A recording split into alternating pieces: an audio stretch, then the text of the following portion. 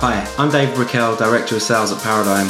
Welcome to The Big Picture. Volatility reverting. So the obvious trade is always the expensive one to this carry. whole peak inflation, peak rates narrative, peak Fed, which we've been talking about. It's an expensive place to find out. Crypto vol, a potentially fatal place to find out. The crypto option markets are definitely showing some signs of life. Guys, welcome to The Big Picture. My name is Joe Cruey. I'm at Paradigm in the weeds around everything crypto vol markets. I'm joined here again today by my colleagues David Raquel and Sohan Sen, as well as Kyle Doane, who trades a wide variety of crypto strategies over at Arca Capital Management. Before we begin, if you could subscribe, hit that like button. Really helps us as we continue to promote our channel. Kyle, welcome to the podcast, man. Thanks for having me, brother. Happy to be here. Yeah, really happy we're getting you on. It was we kind of felt it was a bit long overdue, but if we can just begin, if you could begin by just giving us like a brief rundown of your background for our viewers, like how you got into crypto, and then ultimately where you're at Arca now. Sure, absolutely. Yeah, it is. It's great to connect, especially after talking real time and trading and flows and all that good stuff. So yeah, I'm a trader at Arca currently. Arca is a digital asset investment manager. We run a handful of different strategies, different active management strategies. I concentrate on the flagship fund, which is like a liquid, long biased, directional type vehicle, mixture of like fundamental event type special situation strategies. And prior to Arca, I spent about 7 years at Merrill Lynch. And when I first began, I guess I started off as like an execution trader essentially. For a team running a like individual stock, like large cap value portfolio, for a group of private wealth clients. And kind of as I grew into that role and kind of like larger like pockets of money, I was doing more like asset allocation type work as well, specifically in like the alternative space. So I was lucky enough to connect with a bunch of other like smart active manager trading and investment teams, and kind of through those conversations is where I really got introduced to crypto, and like some like EM rates guys and distressed credit are like, they're just that's all I wanted to talk about, and it was actually through those relationships one of those relationships that I was introduced to Arca. One of like a mutual friend from business school just happened to have just joined a small crypto hedge fund, and they just happened to be hiring, and a few conversations led to me starting at Arca, and that was like Q2 of 21. Yeah, a lot has happened since. Yeah, a lot has happened. At least you got some of the bull market. I mean, I joined Paradigm like first quarter of 2022. As shit was hitting the fan, it's just like, damn, I just completely top ticked this industry. But basically, it's all Joe's fault. Yeah, it's all Joe's fault. We blame Joe. Yep. Yeah. Or go ahead. Go on, Kyle. Sorry. I was just gonna say, would you have rather gotten like a little piece of it to then shit to hit the fan, or just go right into the shit? And I think when I started, I was like, I think Bitcoin was at like.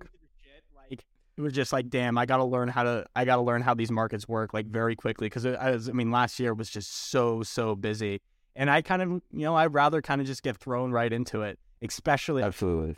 I didn't have this sort of like, oh, remember the good old days sort of feeling. Now I'm kind of just at the bottom, and like we're at 30K, and I'm like, let's go, or 27K. I'm like, let's go, come on, keep it running. So, so in terms of what you're trading over at Arca. We know obviously you guys are active in the options side. Are you also quite active, in the alt space? You could doing stuff in DeFi.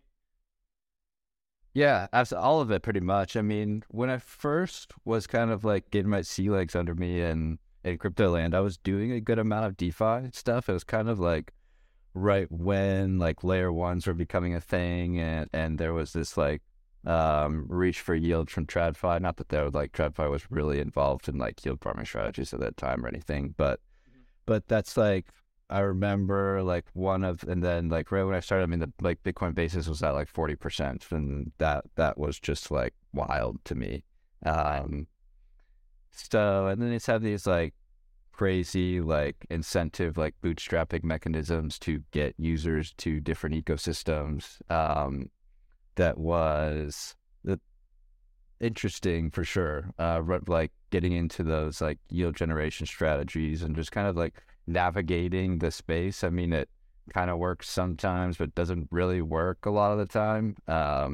Like there's like wallets connecting to dApps and just like congestion on blockchains and all of that stuff. And it's like, talk about like getting thrown into it. I mean, it's like to get like educated and comfortable and knowledgeable in the space. It is really like a learn by doing type of thing.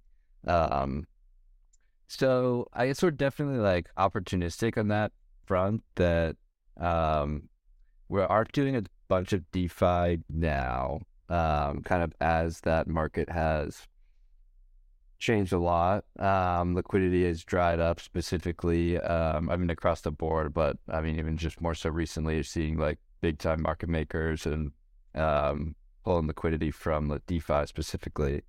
So yeah, we do a lot of spot, altcoins, majors, kind of all of it. I mean, it's like there's a lot of type of like event type special situation stuff that's always kind of coming and going in crypto, which is obviously fun and makes it interesting. Always new things to navigate, whether for better or for worse. Right. And that's like executing, like maybe we're like executing like spot transactions at DeFi or on decentralized derivative platforms, or we're going OTC, or we're on exchanges, or we're like, if we happen to think vol is at an extreme level, then we'll get our feet wet in the options arena as well. Yeah, I think that last point is a pretty good segue. Can you guys see my screen? That hopefully I've been sharing the entire time. Yeah, so a prevalent theme certainly in the crypto vol space over the past month or so, has been the compression of vols kind of across the board, and especially Ethereum, on an absolute basis, and also relative to BTC. I mean, you can see in this chart on the left where the ETH BTC at the money vol ratio is basically at the lows across the curve. This implied spread is now flat. I mean, I think ETH is kind of trading at maybe a 1 to 2 vol premium as of today, and even negative in other points of the curve. And it's interesting because when you look at how ETH is realizing versus BTC, ETH is realizing 6 to 7 vols over in most of these time frames. So you have an implied spread that's flat. You have a recent realized spread that is like fairly strongly positive. And we've had a lot of conversations with our customers that are just like, damn, like ETH vols are just like so low here. And sure, can they go lower? Yes, of course they can. If we just continue to chop here, of course they can go lower. But in terms of like optics and risk reward of like kind of scooping some of this stuff, we've had numerous conversations where it's just like, look, why don't I just buy some ETH vol here, right? In outright formats. And that's exactly what we've been seeing, and not necessarily to spread it versus BTC or anything, but like if you kind of just look here at our top trades,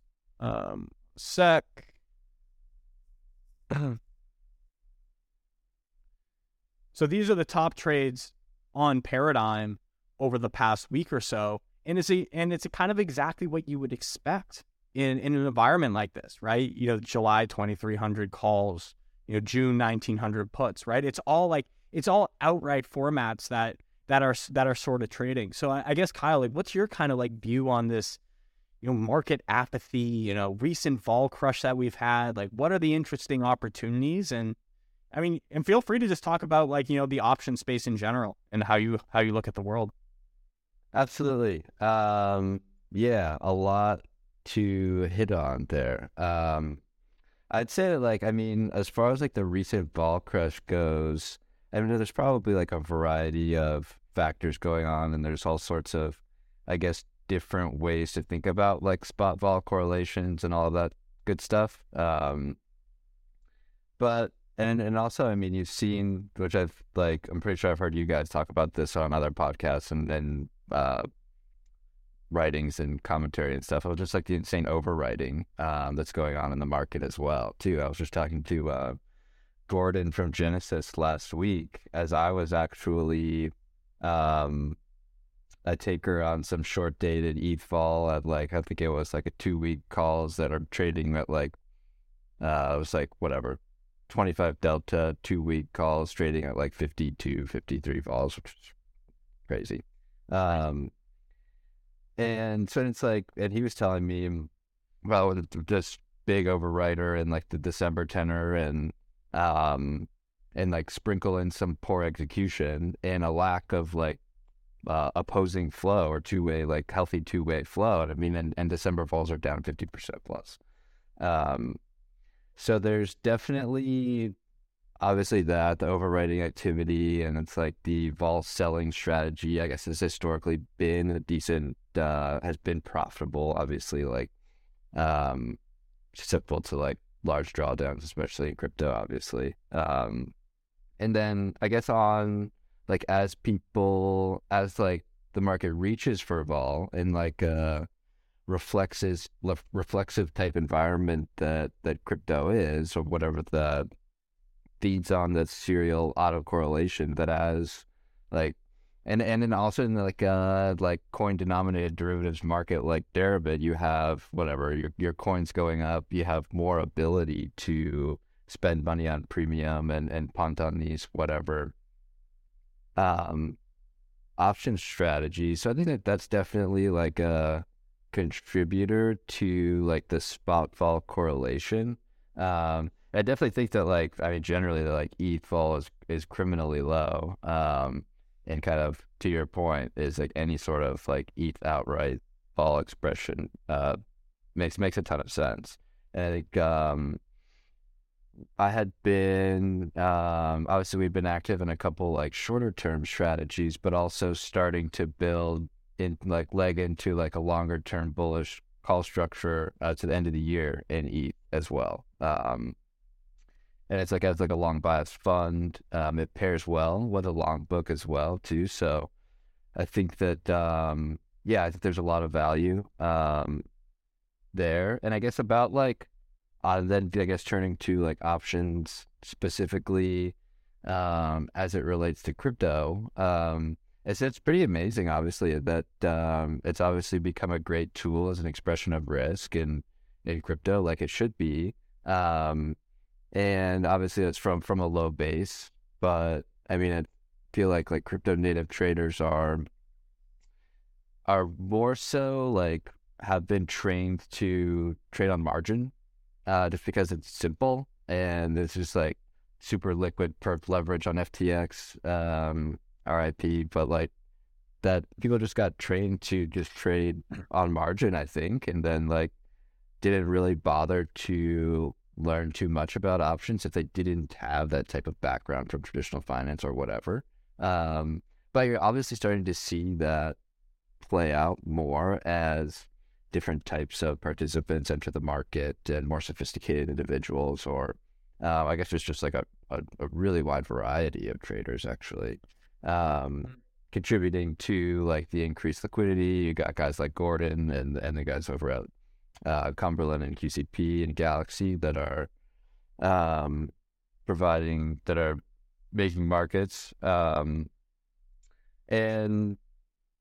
I guess to that point, I mean that and then also its effect on the market as well, being aware of dealer dollar gamma exposure is important now. And it has effects on the market too. So you need to, for a strategy like ours, it definitely makes sense to be in tune with that sort of stuff as well. So, and I think that just only has more room to grow. And obviously with a trading platform like Paradigm, makes it even that much better.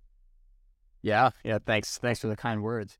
And I guess something that was really strange to me when I came into this business I understand like this whole talk of around like dealer gamma exposure and how this stuff like actually matters, right? In S&P options or equity options, because it's such a flourishing product in, you know, equities and FX, you would be like, okay, it makes sense for these things to matter.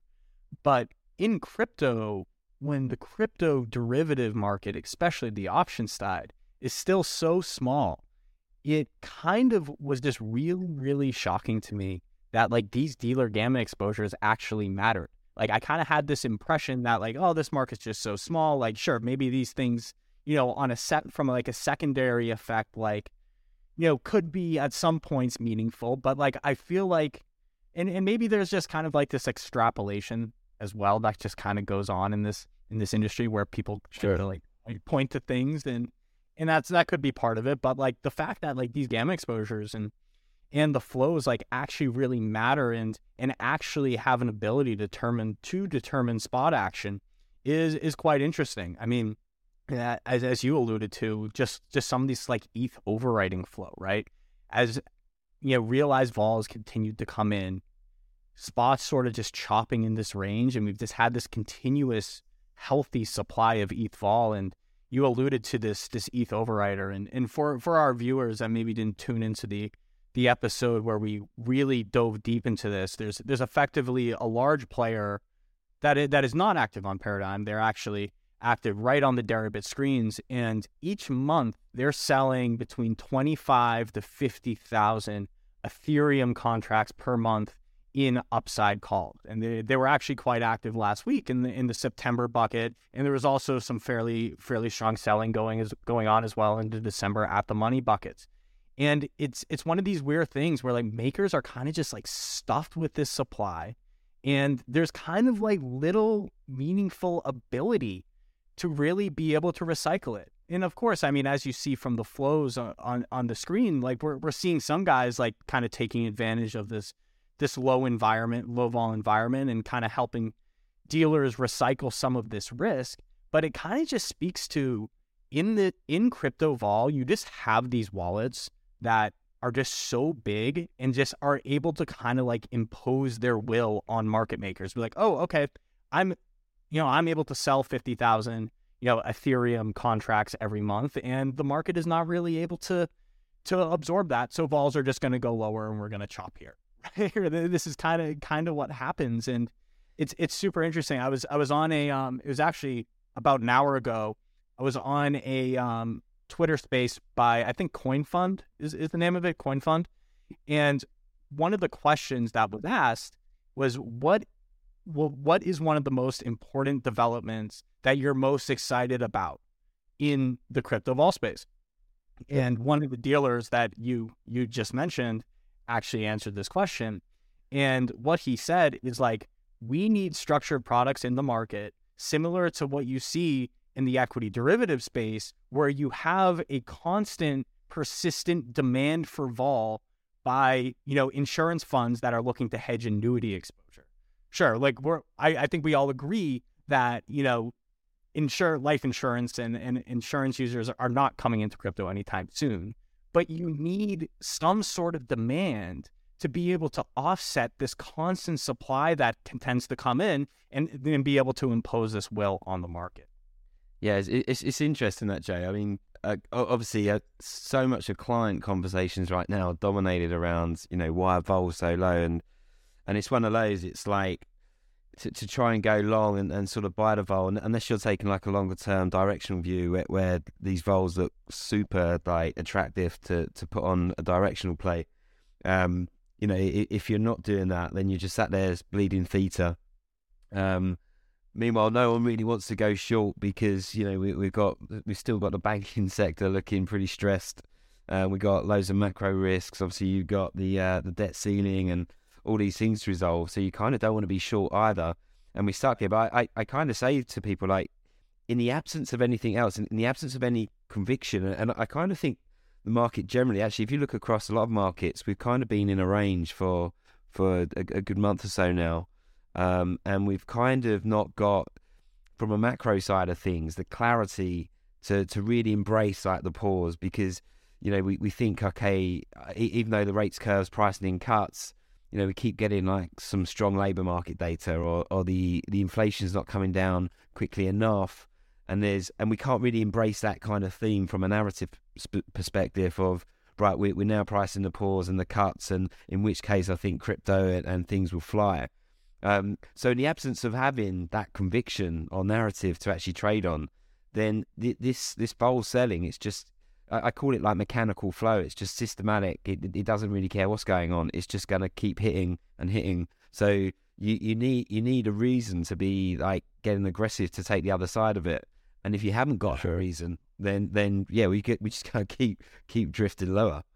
Yeah, it's pretty funny. I was reading our prospect. So we have like a prospecting Telegram chat where we basically, put in kind of updates of new customers that are going to be coming in and active in the option space. And I was like, right before we got on the podcast, I was reading it. It was just like, oh, here we go. Another big like systematic seller coming into this market that is just going to like stop the market in its tracks, because it's just going to deliver all this gamut to dealers, and we're just not going to. It was not. I mean, very nice.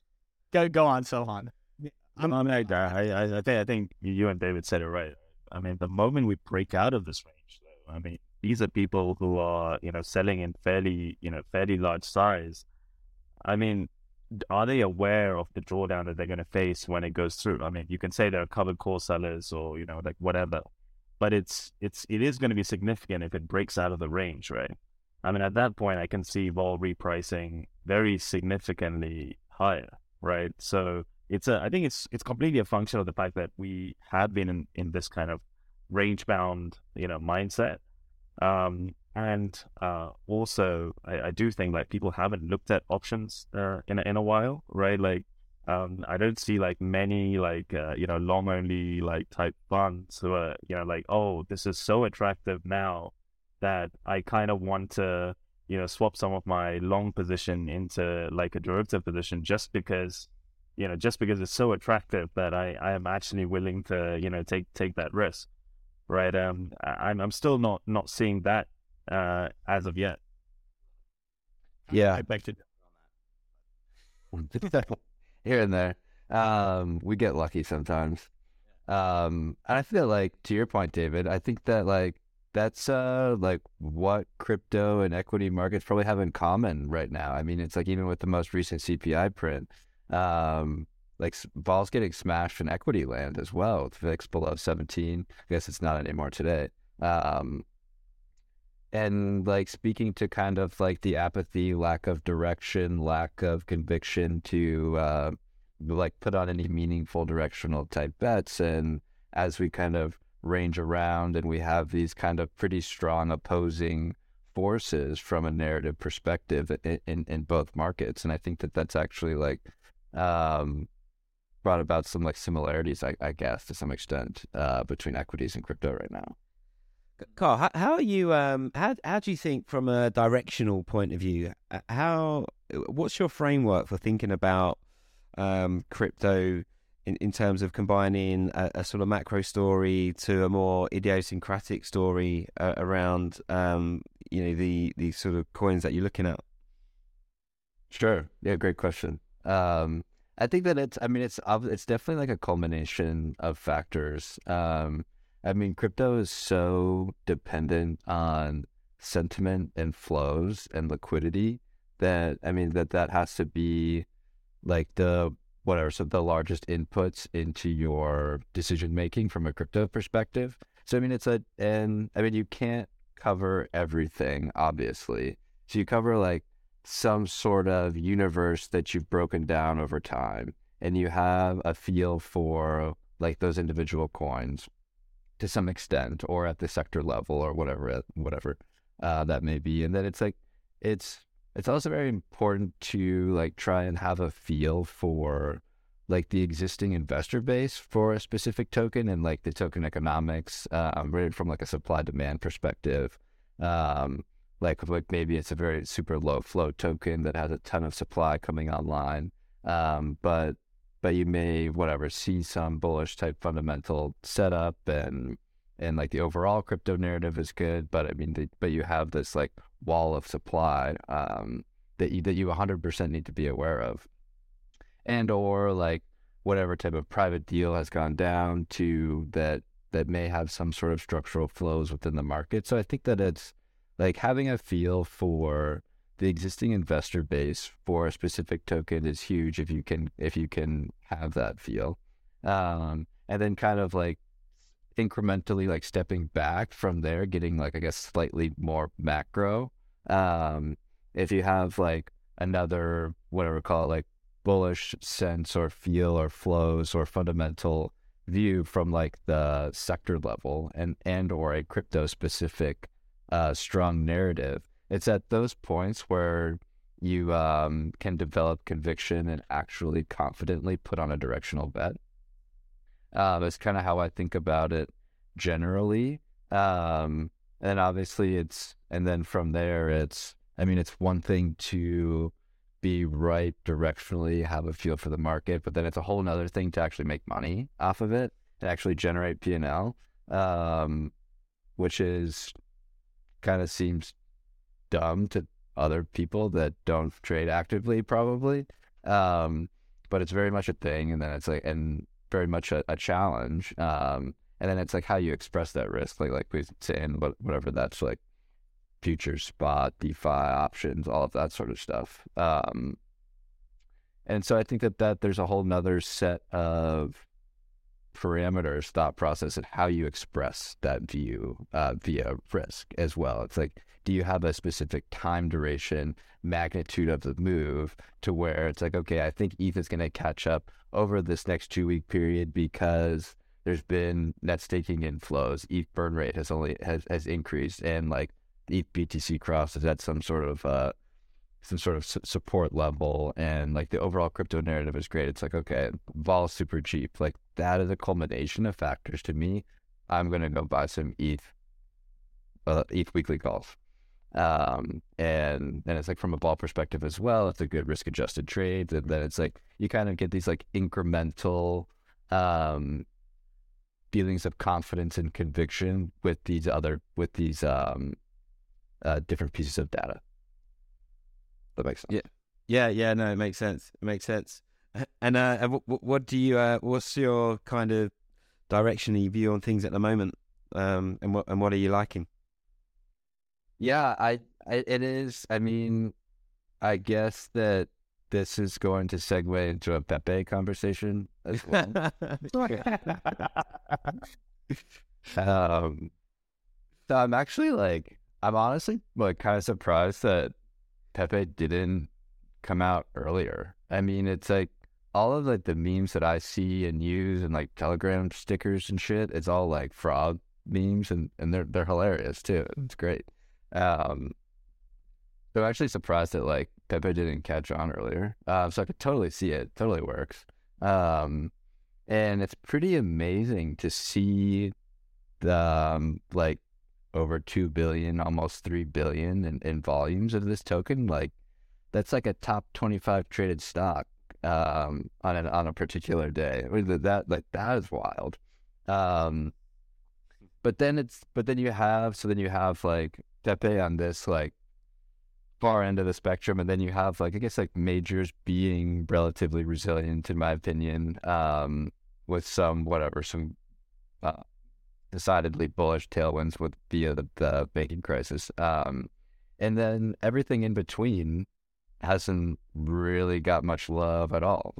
Any sort of real projects or the stuff that people actually use when they're interacting in DeFi or any sort of infrastructure type tooling type projects as well, which is interesting and also speaks to the existing participant in the market as well, and also with the, I guess from a bullish perspective, the Pepe trading. I mean, it's an incremental increased appetite for risk is generally bullish to me. A good increase in on-chain activity and a material ETH burn coming from on-chain trading as well. And I mean, there was wealth created, whether that wealth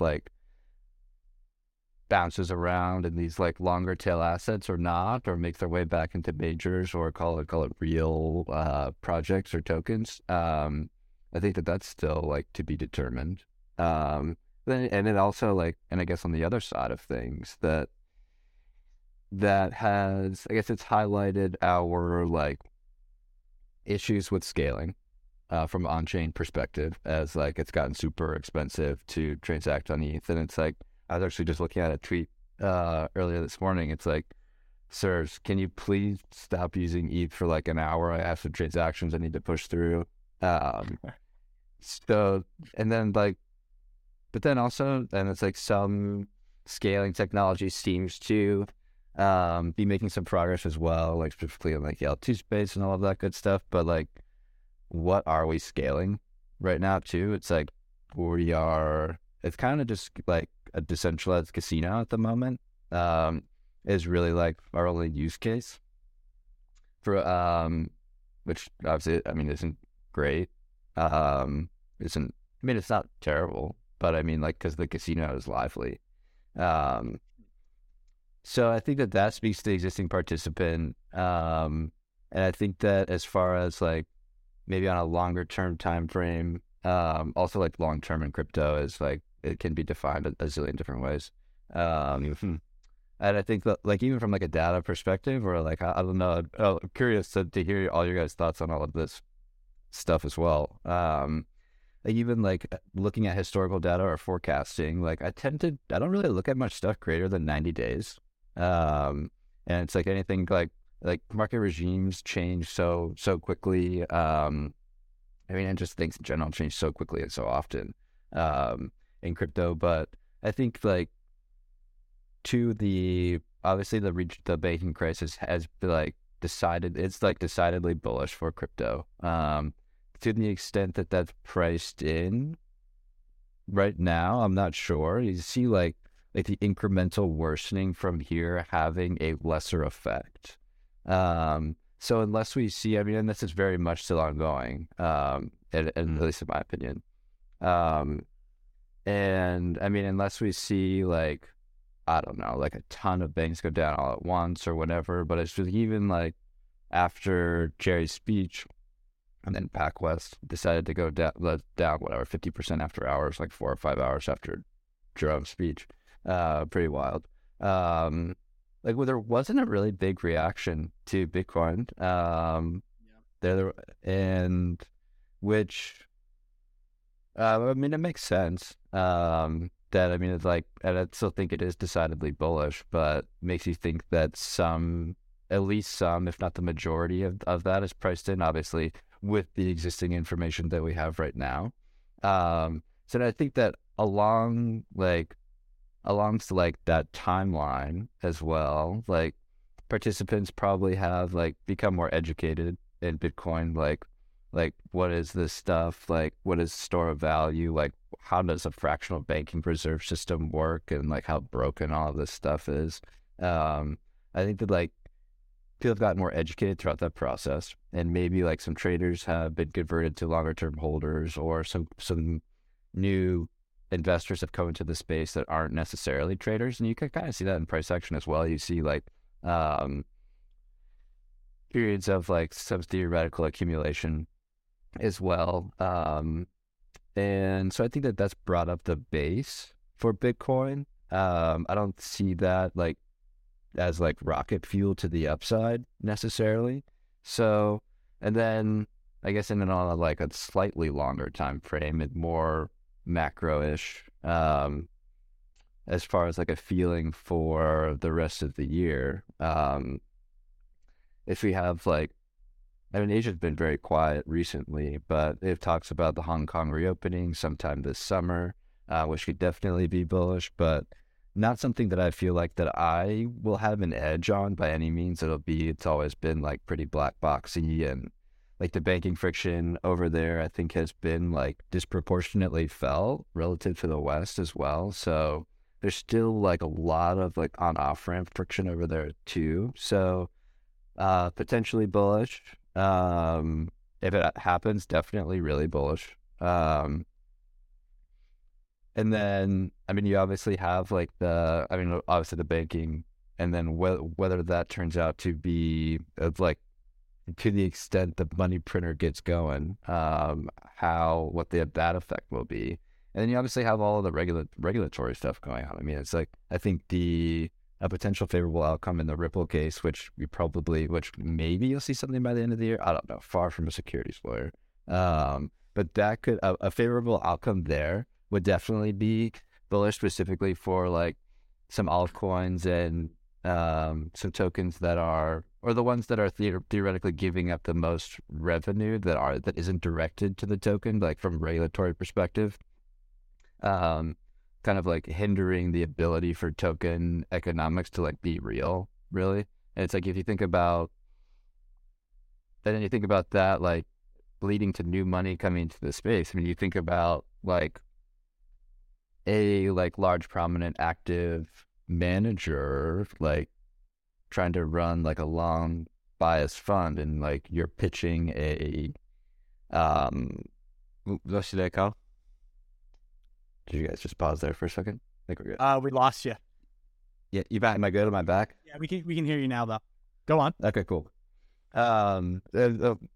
Thinking about like new investors into the space is what crypto really needs. Obviously, it needs new capital to come into the space. And you think about like an active investment manager like running a long only strategy or a long bias strategy, and you're pitching like a governance token to investment committee, you're like, sir, you're fired.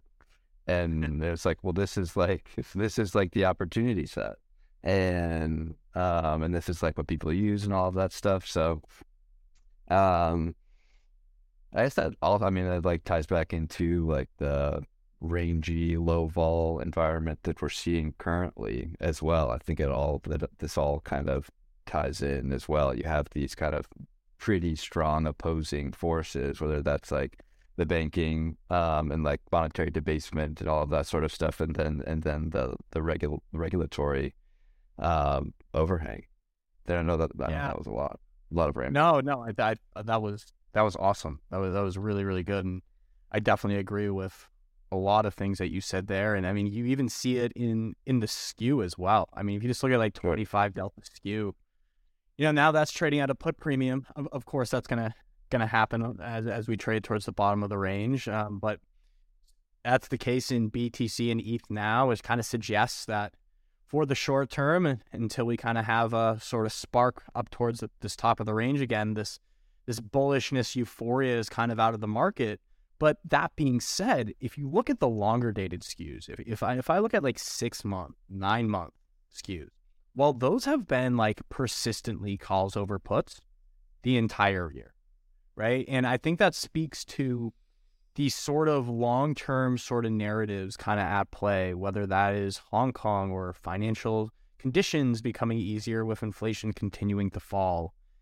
And from that perspective, I think things could get interesting. And I mean, I know I mentioned this Twitter space that I was just on, and at the end, they basically just went to each one of the people that were speaking on that panel, and they're like, what's your Ethereum forecast for the end of the year? And like everybody was within like Ethereum 2,500 upwards to 3,000.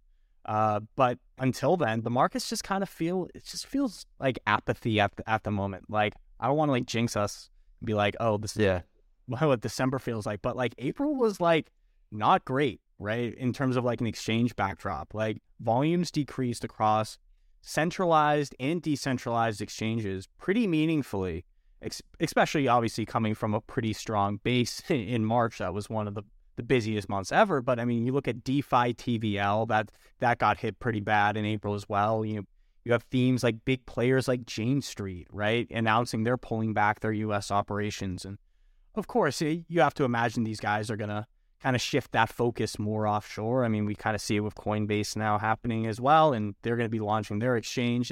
But these shifting this focus to offshore, this thing takes time. And then this morning, it just makes me think, kind of how you were saying, Kyle, is like, how much is this regional bank stuff kind of priced in, right? You have this news overnight around the deposits falling at Pacific, and BTC is down right? It's still outperforming, of course, the traditional banking system, and that's all well and good. But like, I was kind of hoping that this was going to be like at least the catalyst towards the top of the range. I mean, David, what's your thoughts? Like, why? Like, is this priced in? Like, why haven't we seen more? Yeah, do you know what? I think there was a lot of disappointment with First Republic and the fact that there was a kind of private sector solution to it. I think everyone was waiting for the liquidity hose to be switched on in some kind of bailout, and then actually JP Morgan took on all the assets, took on all the deposits, and in fact it's actually been a negative liquidity event in terms of First Republic being ones that were tapping some of the Fed's liquidity tools. So obviously moving on to JP Morgan, they're able to give those back. So I kind of think I think actually liquidity, again, difficult thing to measure, but has kind of declined. Like you've seen the Fed balance sheet shrinking again. So we had that 400 billion explosion around March when SVB went under, and then it's kind of gradually tapering off and being given back. So I kind of think the market's waiting to see the renewed liquidity response. So rather than just looking at stocks, the actual bank shares trading lower. But I think, I mean, look, JP Morgan can't buy everyone. Well, maybe they can. I don't know. I mean, maybe they can, dude. I mean, yeah. But like when government's going to help them out, right? But like the one thing, I mean, the biggest amount of bullshit I've heard is the likes of Jamie Dimon that's saying, this crisis is over, or we're at the end of it. Like the reasons why we've got the crisis is because Fed rates are too high for the banking system to handle when you've got inverted yield curves. So you're going to continue to see that deposit walk. I think unadjusted deposits was something like the withdrawal was something like 360 billion in the 3 weeks into May. And PacWest is selling off today because I didn't see the numbers, but it looked like they had pretty large deposit outflow last week. 9%. There you go, right? So this isn't going away. Why Fed rates are up here, and it's going to continue. And so the problem's going to get worse. There's going to be more banks that go, and ultimately, it's going to need a liquidity response from the Fed. And I just think everyone's kind of waiting for that. I do think the other thing that's in my mind that I'm trying to weigh up is this debt ceiling issue, and actually, ironically, my concerns are not what others are in terms of I've got no concerns around default and stuff like that. They're gonna lift the debt ceiling. I always say in any negotiation, your point of power is time, and so they're gonna run that right to the 11th hour, and then it gets lifted. And then the worry for me actually is once it gets lifted, the Treasury are coming in, issuing a shit ton of bonds. And draining more liquidity out of the system, and how does that impact everything? So all things equal, then that's going to be quite a negative event, I think, for crypto and probably risk assets. So I kind of think that's hanging in the background as well. But ultimately, who knows? Bankruptcies happen on weekends, right? If we get another bank go under this weekend, and then all of a sudden there is a bigger liquidity response from the Fed or what have you. Then I do think Bitcoin will kind of get some legs and sort of break higher. I think so too. And maybe that. Go ahead, Son. Go ahead. Actually, just to me. Yeah. Right. Right. Please. So. All these. All right. Use or anything. Yeah. Yeah. Fall needs. Boom. And to your point too, David, I mean, it's and the regional bank index is down and Bitcoin's down too as well. So, I mean, it's maybe maybe we'll see a catch up to that. There was that extreme reaction to SVB, and then it was as time went on, it was empirically bullish for Bitcoin as banks down, Bitcoin up. And then maybe as we're seeing this kind of not even laggy, lack of effect, maybe that's kind of building up, and the and maybe we'll see some fireworks and will really explode. But yeah, who knows? Yeah, and I do feel it's strange to me at the moment. I mean, I feel pretty pretty comfortable in where we're at. I just think we've had a really big move to start the year. We're just trading a range. We still pretty much near the top of the range, and we're just kind of chopping what we call it 27k, 30k range, waiting for that next catalyst to kick on. It still feels to me like the catalysts are going to propel us to the top side. But yeah, like people I speak to, they're just like this. I don't know if it's just quiet times, low vol markets, and people start to get nervous. But yeah, I kind of don't see. I don't see what. I don't think there's huge like long leverage in the system that gets wiped out and takes us back below 20k or something like that. I don't see a re-emergence of inflation that the Fed start having to take the terminal rate to 7% or something silly like that. So we've hit the pause. In my view, rate cuts will follow when they come. Who knows? So yeah, I just think we're waiting for that trigger, and the trigger I think when it comes will actually be to the top side. And maybe it makes me nervous to think that I don't see what the catalyst is to drive like a deeper leg lower. Sure. It's like you're bullish by way of not being bearish, and we're hesitant to be directionally like strongly bullish because of this weird kind of ominous feeling that maybe there's something that we don't know that's out there that somebody else knows that's taking the other side of your trade. Right. Yeah. Yep. That's crypto. You get the sell off and then you get the news, right? Yeah. And I was out last. Or is it just like or fake news? 100 million liquidation, fake news. Like, okay. Yeah. I'm actually really worried as well. We've got Bitcoin Miami. Is that next week? Yeah. Yeah, you're right. I heard that though. I swear we absolutely dump. People are burning money and all sorts there, and it's like, oh shit, Bitcoin's gonna tank after this, isn't it? So I think they should ban that. I think they should stop that. We were even dumping consensus in Austin recently. Yeah.